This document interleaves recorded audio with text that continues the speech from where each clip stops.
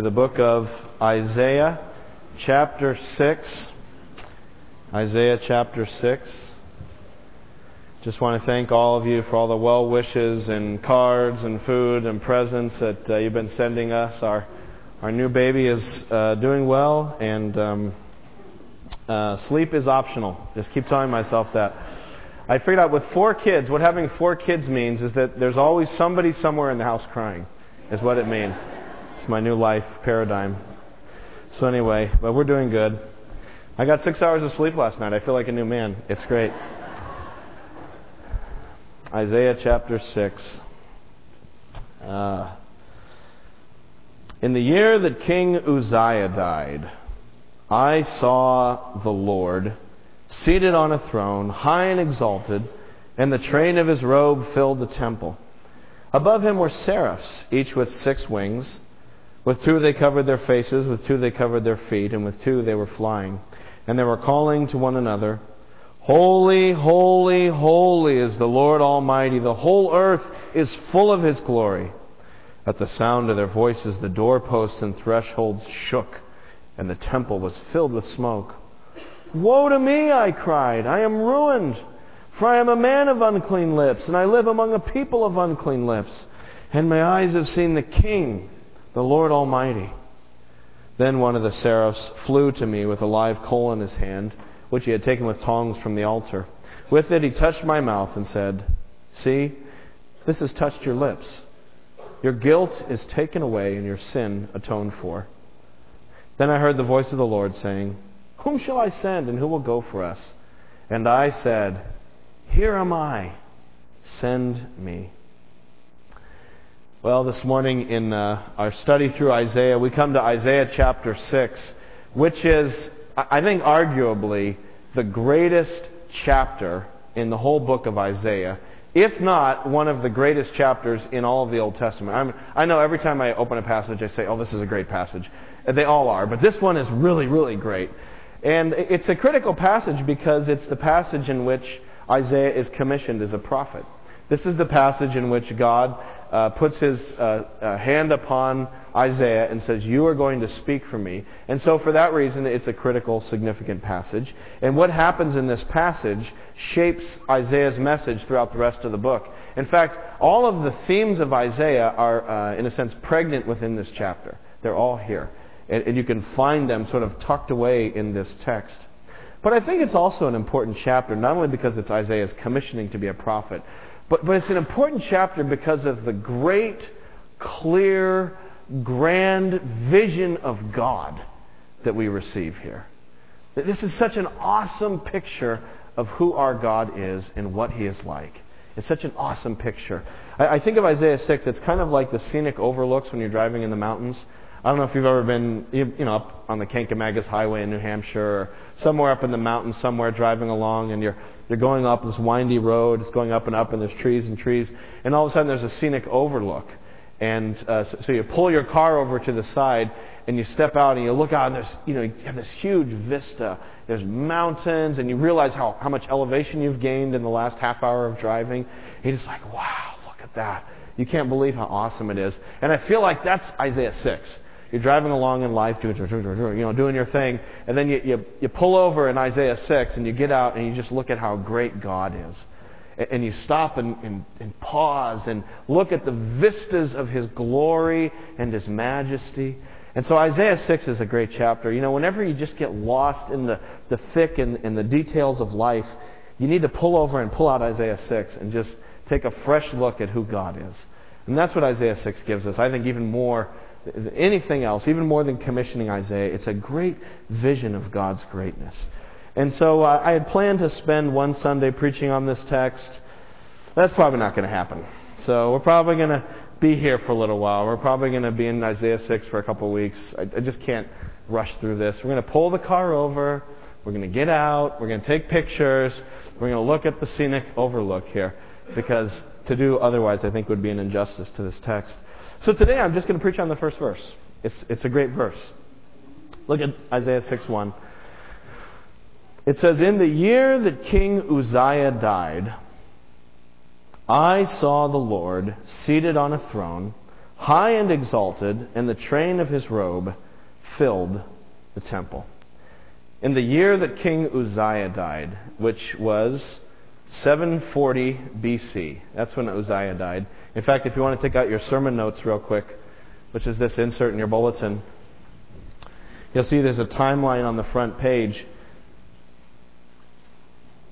In the upper left is the kings of Judah, and there's Uzziah. He reigned from 792 to 740 BC.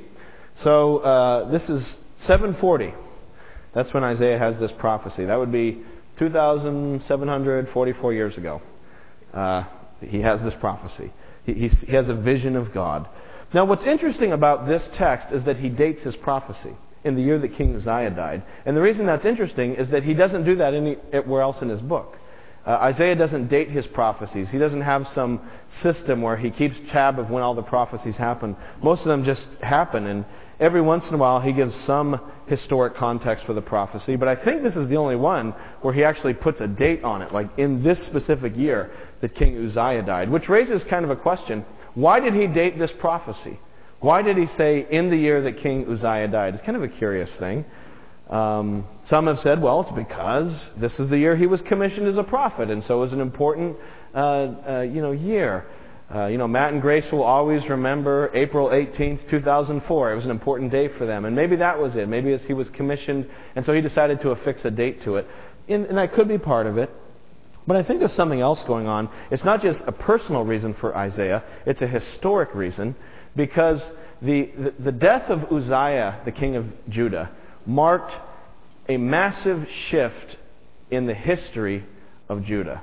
It was the end of one era, the beginning of another. The end of one period of Judah's history, the beginning of a new chapter. The old era was one of prosperity and peace and success. And now Judah was going to enter into a period of uncertainty and upheaval and warfare and danger.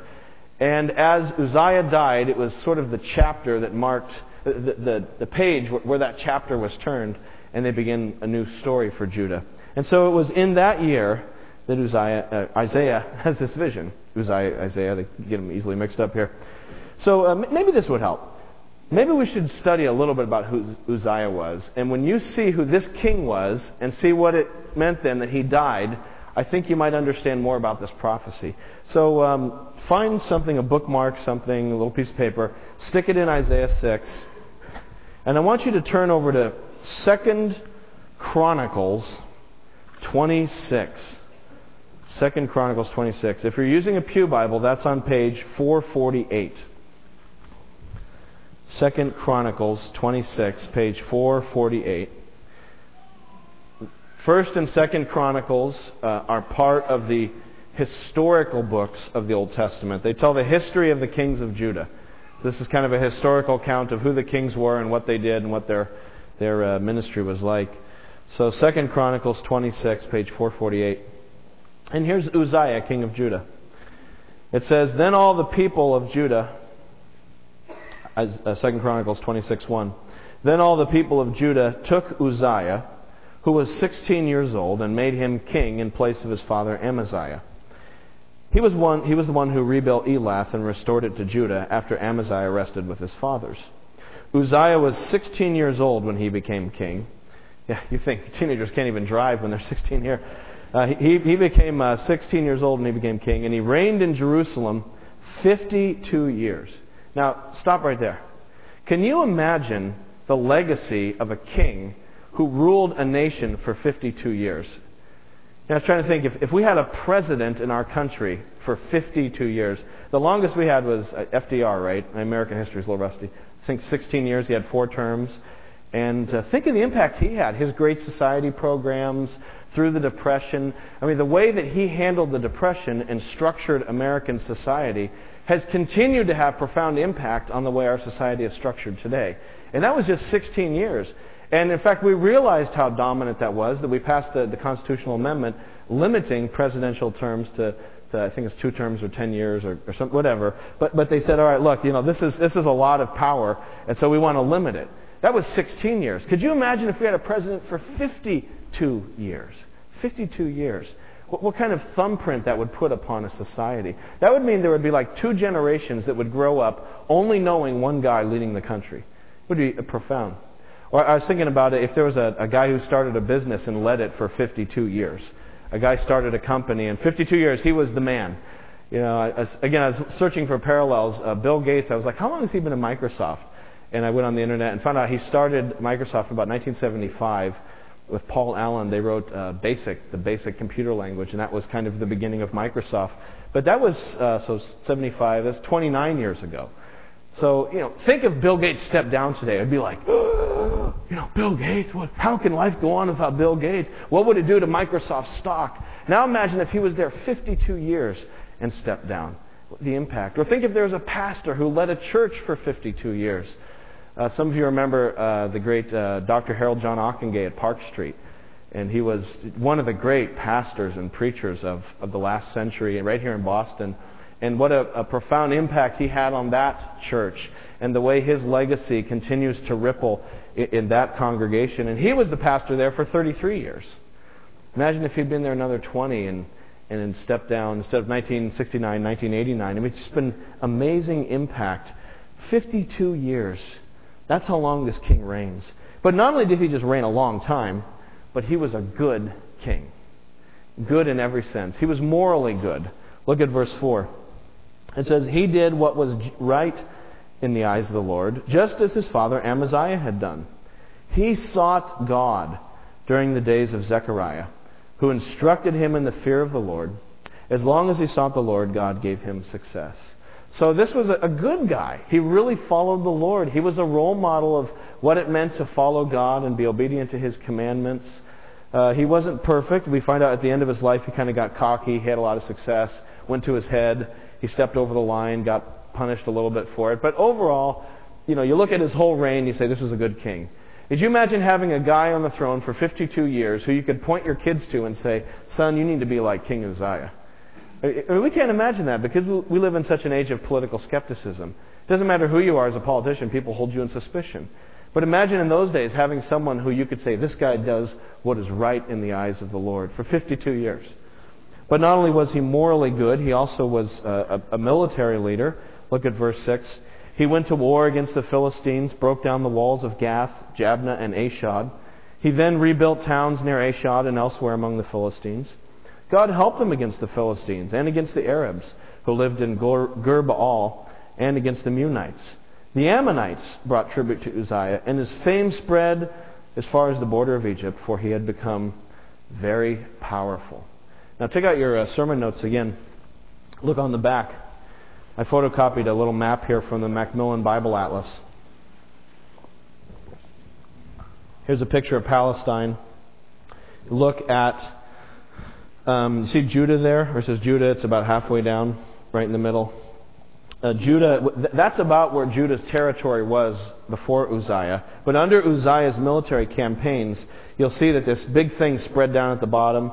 He went over into the Philistines to the west. He pushed southwest, south, and southeast and expanded the territories. What's significant about this is that Judah had not had these territorial boundaries since the time of King Solomon, about 150 years earlier or something like that. So this was like a big return to the golden days, back when King Solomon was the great king. And then, Judah kind of declined. And then Uzziah brought us back to the golden days. He was a great military leader, and he pushed back all these people and gave victory. Now, you also notice something else. You see on this map, you see those kind of like thin lines running up through the map? Those aren't rivers. Those are trade routes.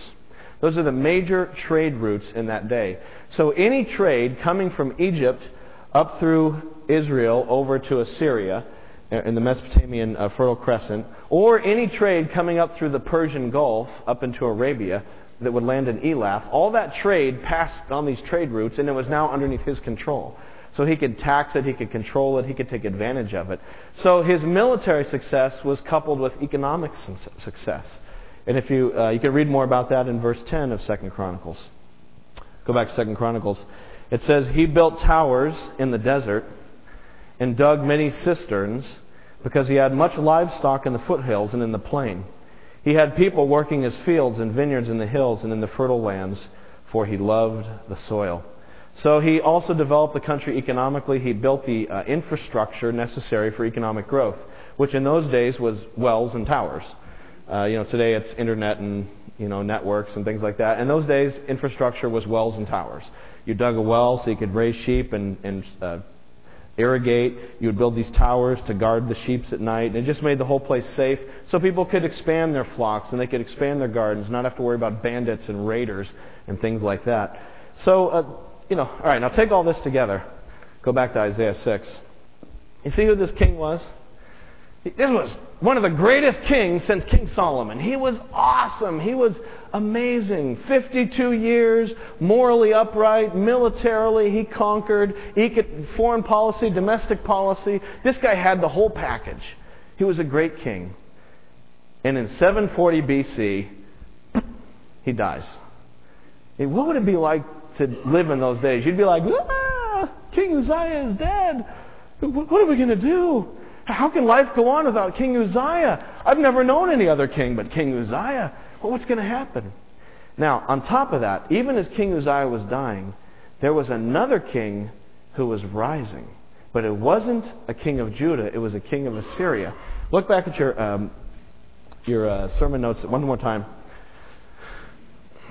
And there's a point to this history lesson. We'll get to it. So I'm not just going into... This isn't the History Channel here. We're going to get to a sermon. But if you look at the bottom, look at the Assyrian kings. You'll notice that on the left there's a period of Assyrian weakness. It ended in 745 BC with the ascension of Tiglath-Pileser III. Now, why his parents would name him that, and why two other people would be named that, and they would think it was important to name Tiglath-Pileser, that's a great name for a king. We'll make him the third. I don't understand. Or his nickname, Pul. it's not much better. So, but of course, if you said these things to him, he'd kill you. So people just put up with his name. So here's this silly king, silly name, but powerful king. And immediately upon ascension to the throne, he began consolidating power around him. And it was like every year he conquered somebody new. It was kind of like conquer somebody new every year. He had aggressive corporate takeover strategy. He conquered the Chaldeans in the south. Then he started moving. And he started moving up. You can sort of see the Fertile Crescent here, moving up over and heading down toward Palestine. So the year King Uzziah dies is also the same time there's this monster growing in the east. Gobble, gobble, gobble, gobble, gobble. Gobbling city after city and people after people. So now imagine we're just a bunch of Judeans. And here we are, we're farming our land, and Uzziah dies, and we're like, what's going to happen? What's going to happen to our future? If there was a stock market in those days, what would be happening to the stock market? Today anything happens. A CEO, sneezes and the stock market goes like this. It's so sensitive to everything that's going on. Imagine if Uzziah died. And imagine if Assyria is on the rise and you go, what are we going to do? What about, who's going to take over? Well, he has his son Jotham, but we don't really know how he's going to be as a king. He hasn't really been tried and tested by himself. So I don't know what's going to happen. There's all this uncertainty, turmoil, fear, insecurity. It seems like the wheels are coming off the bus or the chariot. And in that year, in the year that King Uzziah died, I saw the Lord. That's when Isaiah saw the Lord. That's when God revealed himself to Isaiah, and Isaiah saw the Lord, the sovereign.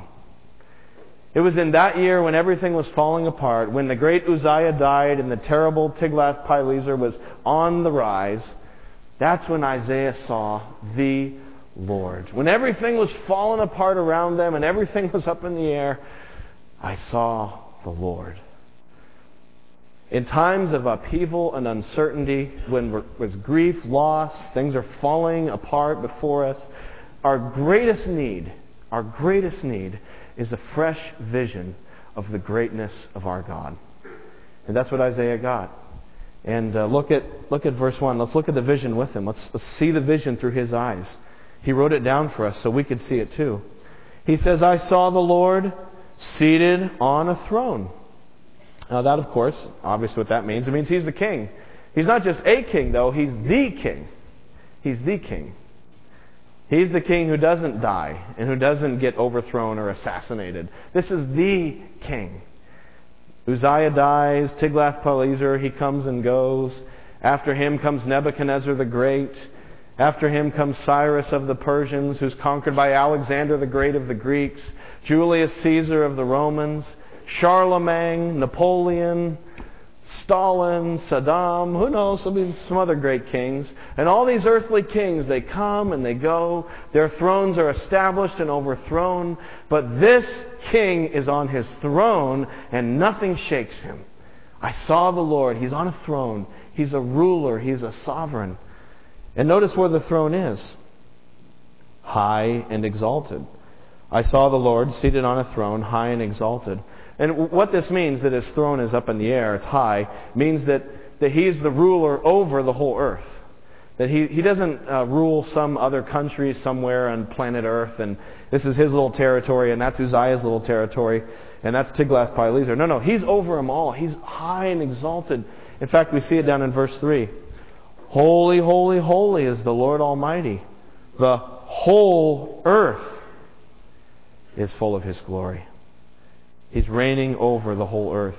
You know, this made me think of Isaiah chapter 40. In fact, put your bookmark back in. Let's go to Isaiah 40 real quick.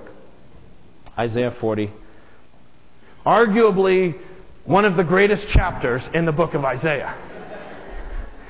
And I don't know how we're going to preach this one in 1 week either. Oh, this is going to take a while. Isaiah 40. We'll give you a little sneak preview.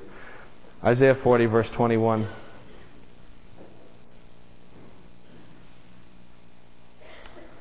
Isaiah 40:21.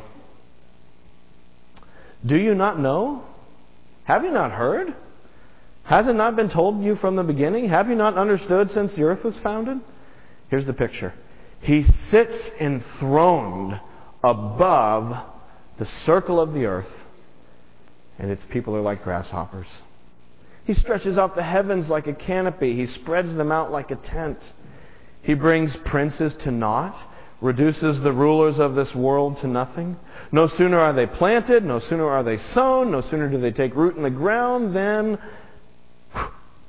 He blows on them, and they wither, and the whirlwind sweeps them away like chaff. To whom will you compare me? Or who is my equal? Says the Holy One. That is our God. All these kings and rulers, and Uzziah, what are we going to do? Assyria, here they come, what's happening? And it's like, no. Look, all the kings of the earth, they're like blades of grass. Here we are, lawn season, right? We're all getting in touch with grass again. And I had to have my lawn thatched and fertilized. I'm starting to mow it again. And, so I'm in touch with grass again. And, the grass pops up and the grass dies. The grass pops up and you mow it down.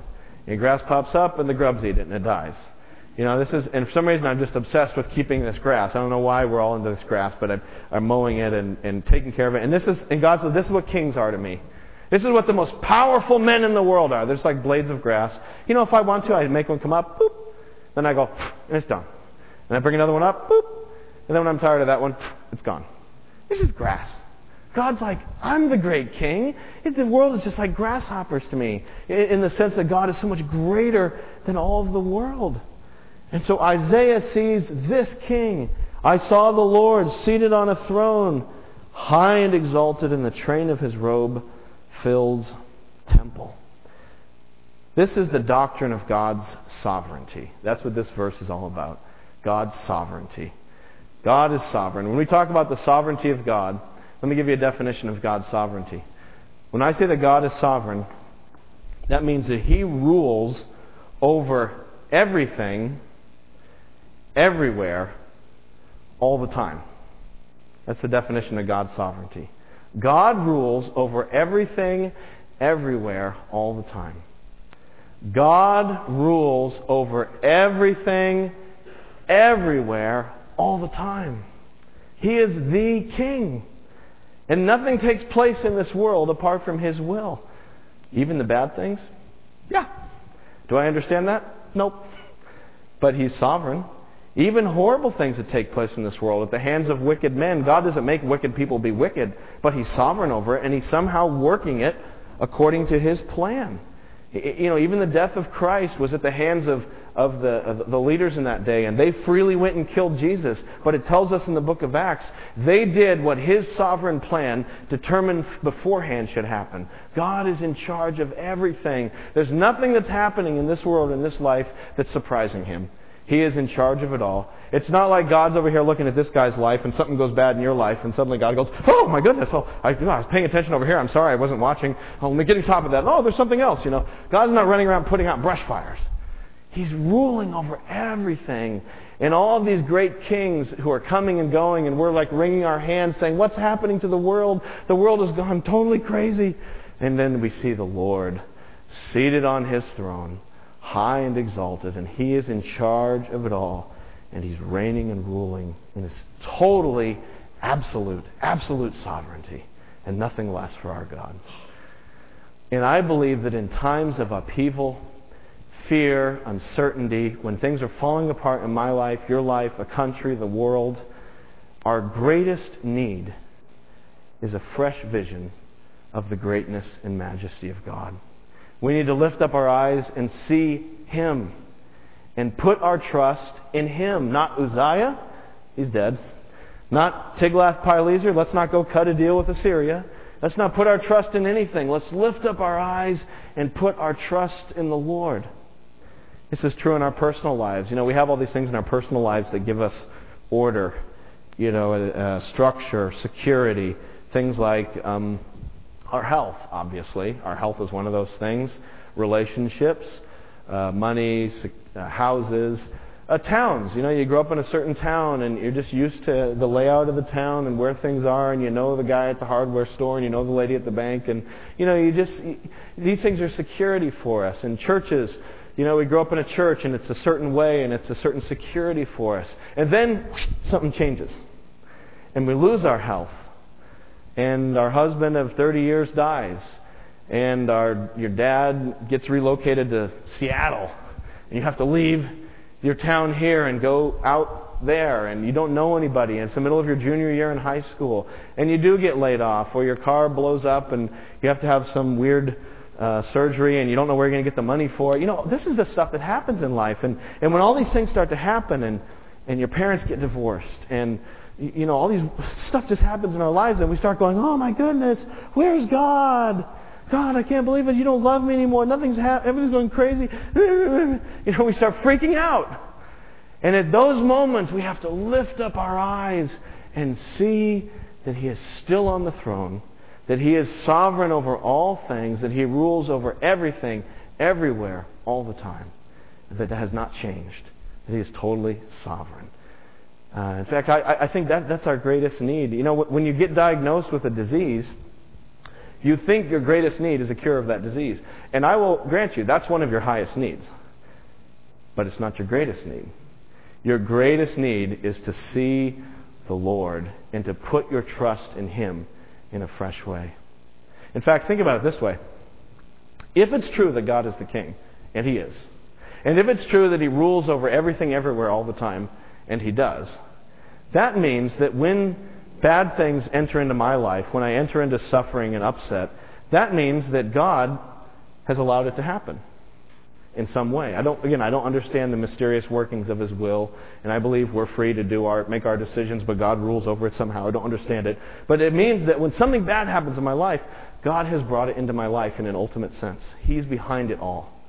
That even if a child were to die, I would know that it happened because God worked it into His plan for me. Which I can't even understand. I don't even like to say those words. But it's true. He's in charge of everything. So you have to ask yourself, okay, what does that mean? Well, I think that it means that suffering and trials for us then, part of their purpose is to test us and to sift us. In other words, whenever a trial comes into our life or suffering or loss, there's like a fork in the road spiritually. And you have to decide which fork you're going to go down. One fork is the fork of unbelief, where we just become bitter and I can't stand God. And if there's a loving God, why'd this happen to me? And, we just get focused on ourselves and our hurt and our wounds and our pain. And there's, a place for feeling pain and all that. But that becomes our whole reality and we descend into unbelief.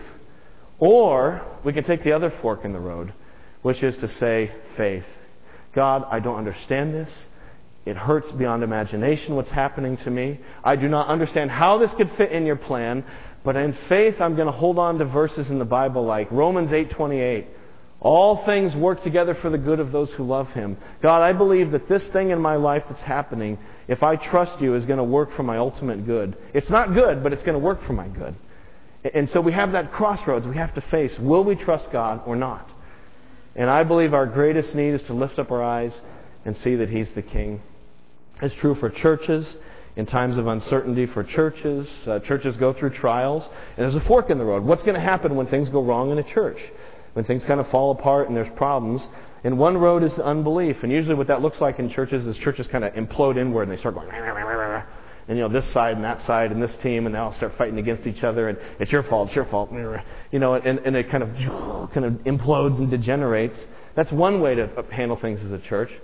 It's bad. There's another way to handle things as a church, and that's to lift up our eyes and get on our knees and say, God, we need You to do something great. I kind of feel like that's what's happened through this whole Family Life Center project. We're trying to do this building project. If you're new here in our church, we've been trying to do a building project for like 5 years. It's frustrating as all get outs, for me anyway. It's been a really frustrating process. We've seen some things move forward, but other things, there's like brick walls, and we don't know how to get around them. And church keeps growing, and that's great, but it's like, well, what are we going to do? Where are we going to put people? We've had to go to 3 services. That's very taxing and tiring on everybody. So, how are we going to handle this? And what it's done for me anyway, this whole process, is it's brought me to a place of just saying, whatever, God, You're in charge. It's Your church. You're the one who's blessing it with growth. Thank You. It's wonderful, but You have to handle all this. And it's taken my eyes off the plan, the building plan, even though I still think it's a good plan. It's taken my eyes off that and put it on Christ and say, Christ, You are in charge. Lead Your church. It's not about a plan or a project or a person. It's about Him. It's true for our nation. Here we are in an election cycle, and it's a time of uncertainty. Things are in Iraq. They're not going as great as they had been a couple months ago. We wonder what's going to happen. We have this whole thing in Massachusetts, this constitutional amendment about the definition of marriage. And, there's all these things, and you can look at them and get freaked out and say, what's going on with our country? Is it falling apart? Is it all going wrong? And we have to step back, lift up our eyes and see the Lord seated on a throne, high and exalted, and remember that God is in fact sovereign over America. Even though we're a democracy, He's still in charge of it all. And it's ultimately not a democracy. He's king over all the earth. And even if we take one step further back and look at the whole world, God is in charge of that too. I'm thinking here of missions, the global mission of the church. Christ has called the church to take the message of Jesus to the ends of the earth. And we look at that and we go, how can we do that? The mission of South Shore Baptist Church is not just to grow bigger and bigger and bigger and become a bigger church and expand facilities and expand services. God has called us to make disciples of all nations. That's our job. And if there's a lot of people here, great. That means we've got to work on making disciples here. But it's supposed to go to the ends of the earth. So how can this little church take the gospel of Jesus to the ends of the earth? It's crazy.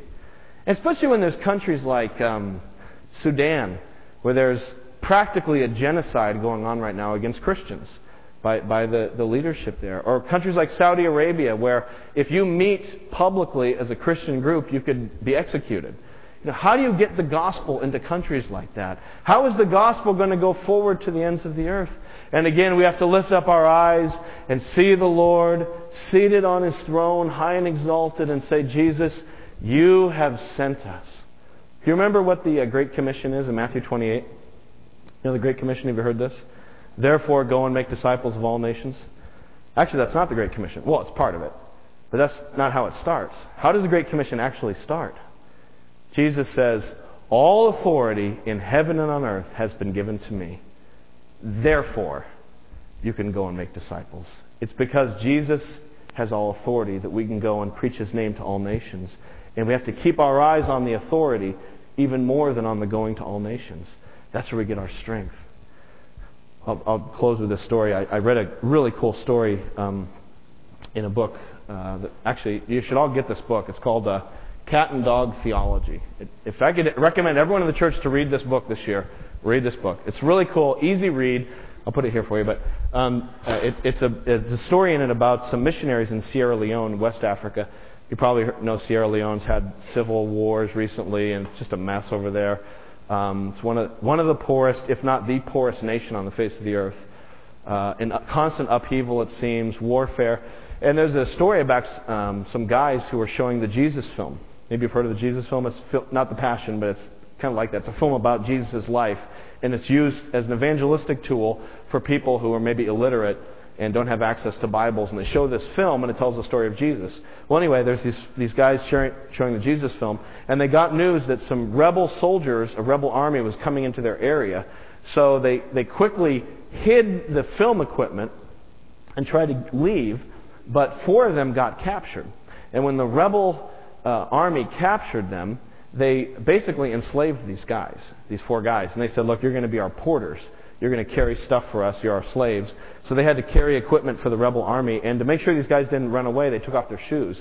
So they just barefoot walking around. You can imagine carrying stuff day after day barefoot, their feet all cut and bleeding and nasty and eventually infected. And so it's getting very hard to walk. And this one guy, it got so bad that he couldn't really do it anymore.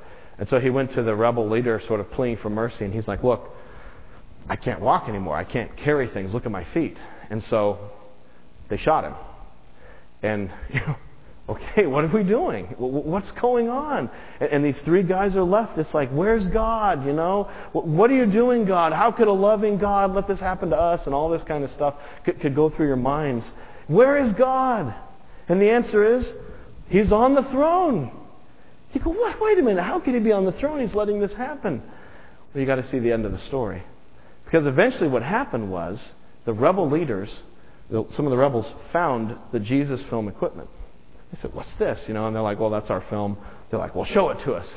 They're like, oh, okay. So they set it up and they showed the film, and a couple guys get saved in the rebel army. And they become Christians. So they take it to the rebel leader, and they're like, you got to see this film. And the rebel leader says, I want the whole army to see this film. And they're like, okay. So they show the film, and all these guys become Christians. There's all these rebel army guys who start becoming Christians. And the need is so great that they make the 3 slave porter dudes become basically chaplains to the rebel army. And now, until the time they finally got released, they're discipling all these people who became Christians. And you look at it, that's so crazy. It's like, yeah, that's what God does. God does things that we can't imagine. He brings us to these break points in our life where they're at that crossroads. Will we trust Him for His glory and believe that He is going to glorify Himself, or will we go the path of unbelief? And it's at those crossroads we have to choose faith, and God will do something great for His glory on the other side. So I don't know what's going on in your life. I don't know what struggles you have. I don't know if it's something horrible like, having a new baby and getting no sleep and feeling like your mind is going crazy. Whatever it is, whether it's small little things in your life where you just feel like your life is kind of hectic, or whether it's something huge, the answer is the same. Lift up our eyes. See the Lord on His throne, high and exalted. Let's pray, shall we?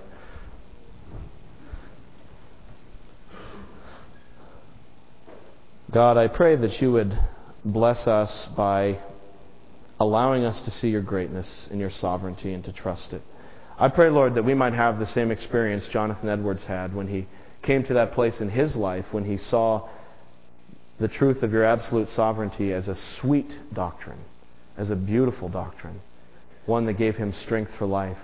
Lord, I pray for Matt and Grace Dorn as they embark now on full-time ministry, that as they hit the trials of ministry, as Satan will now try to sift them, oppose them, and shake them up, as they wrestle over raising support and all the different twists and turns in their journey, help them just to keep their eyes lifted up on the sender, You, God, that You are sovereign.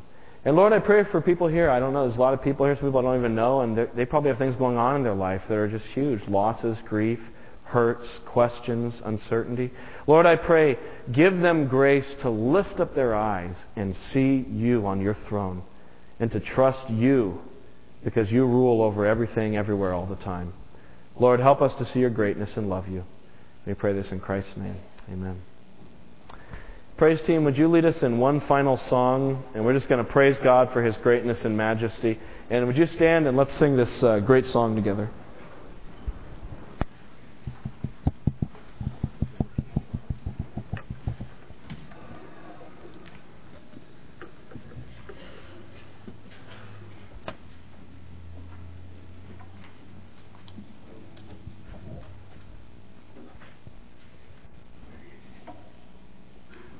Let's sing together, get a vision together of our great God, our God of wonders.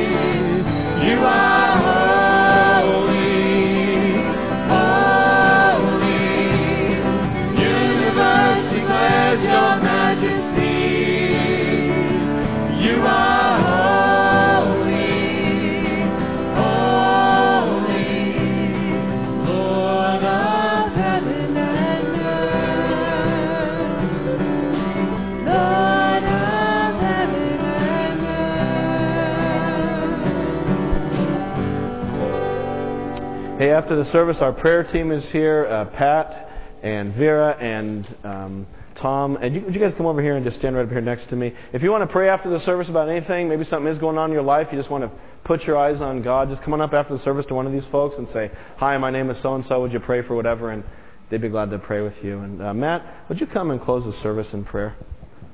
Thanks. Let's pray. Dear Father, thank you so much for this opportunity to get together and to hear from your word. And we just ask you to help us go out into our world today, Lord. Lord, that you are sovereign over. And to serve you, Lord, to love you, to be real with you, to just walk closely with you. We just pray this in Jesus' name. Amen.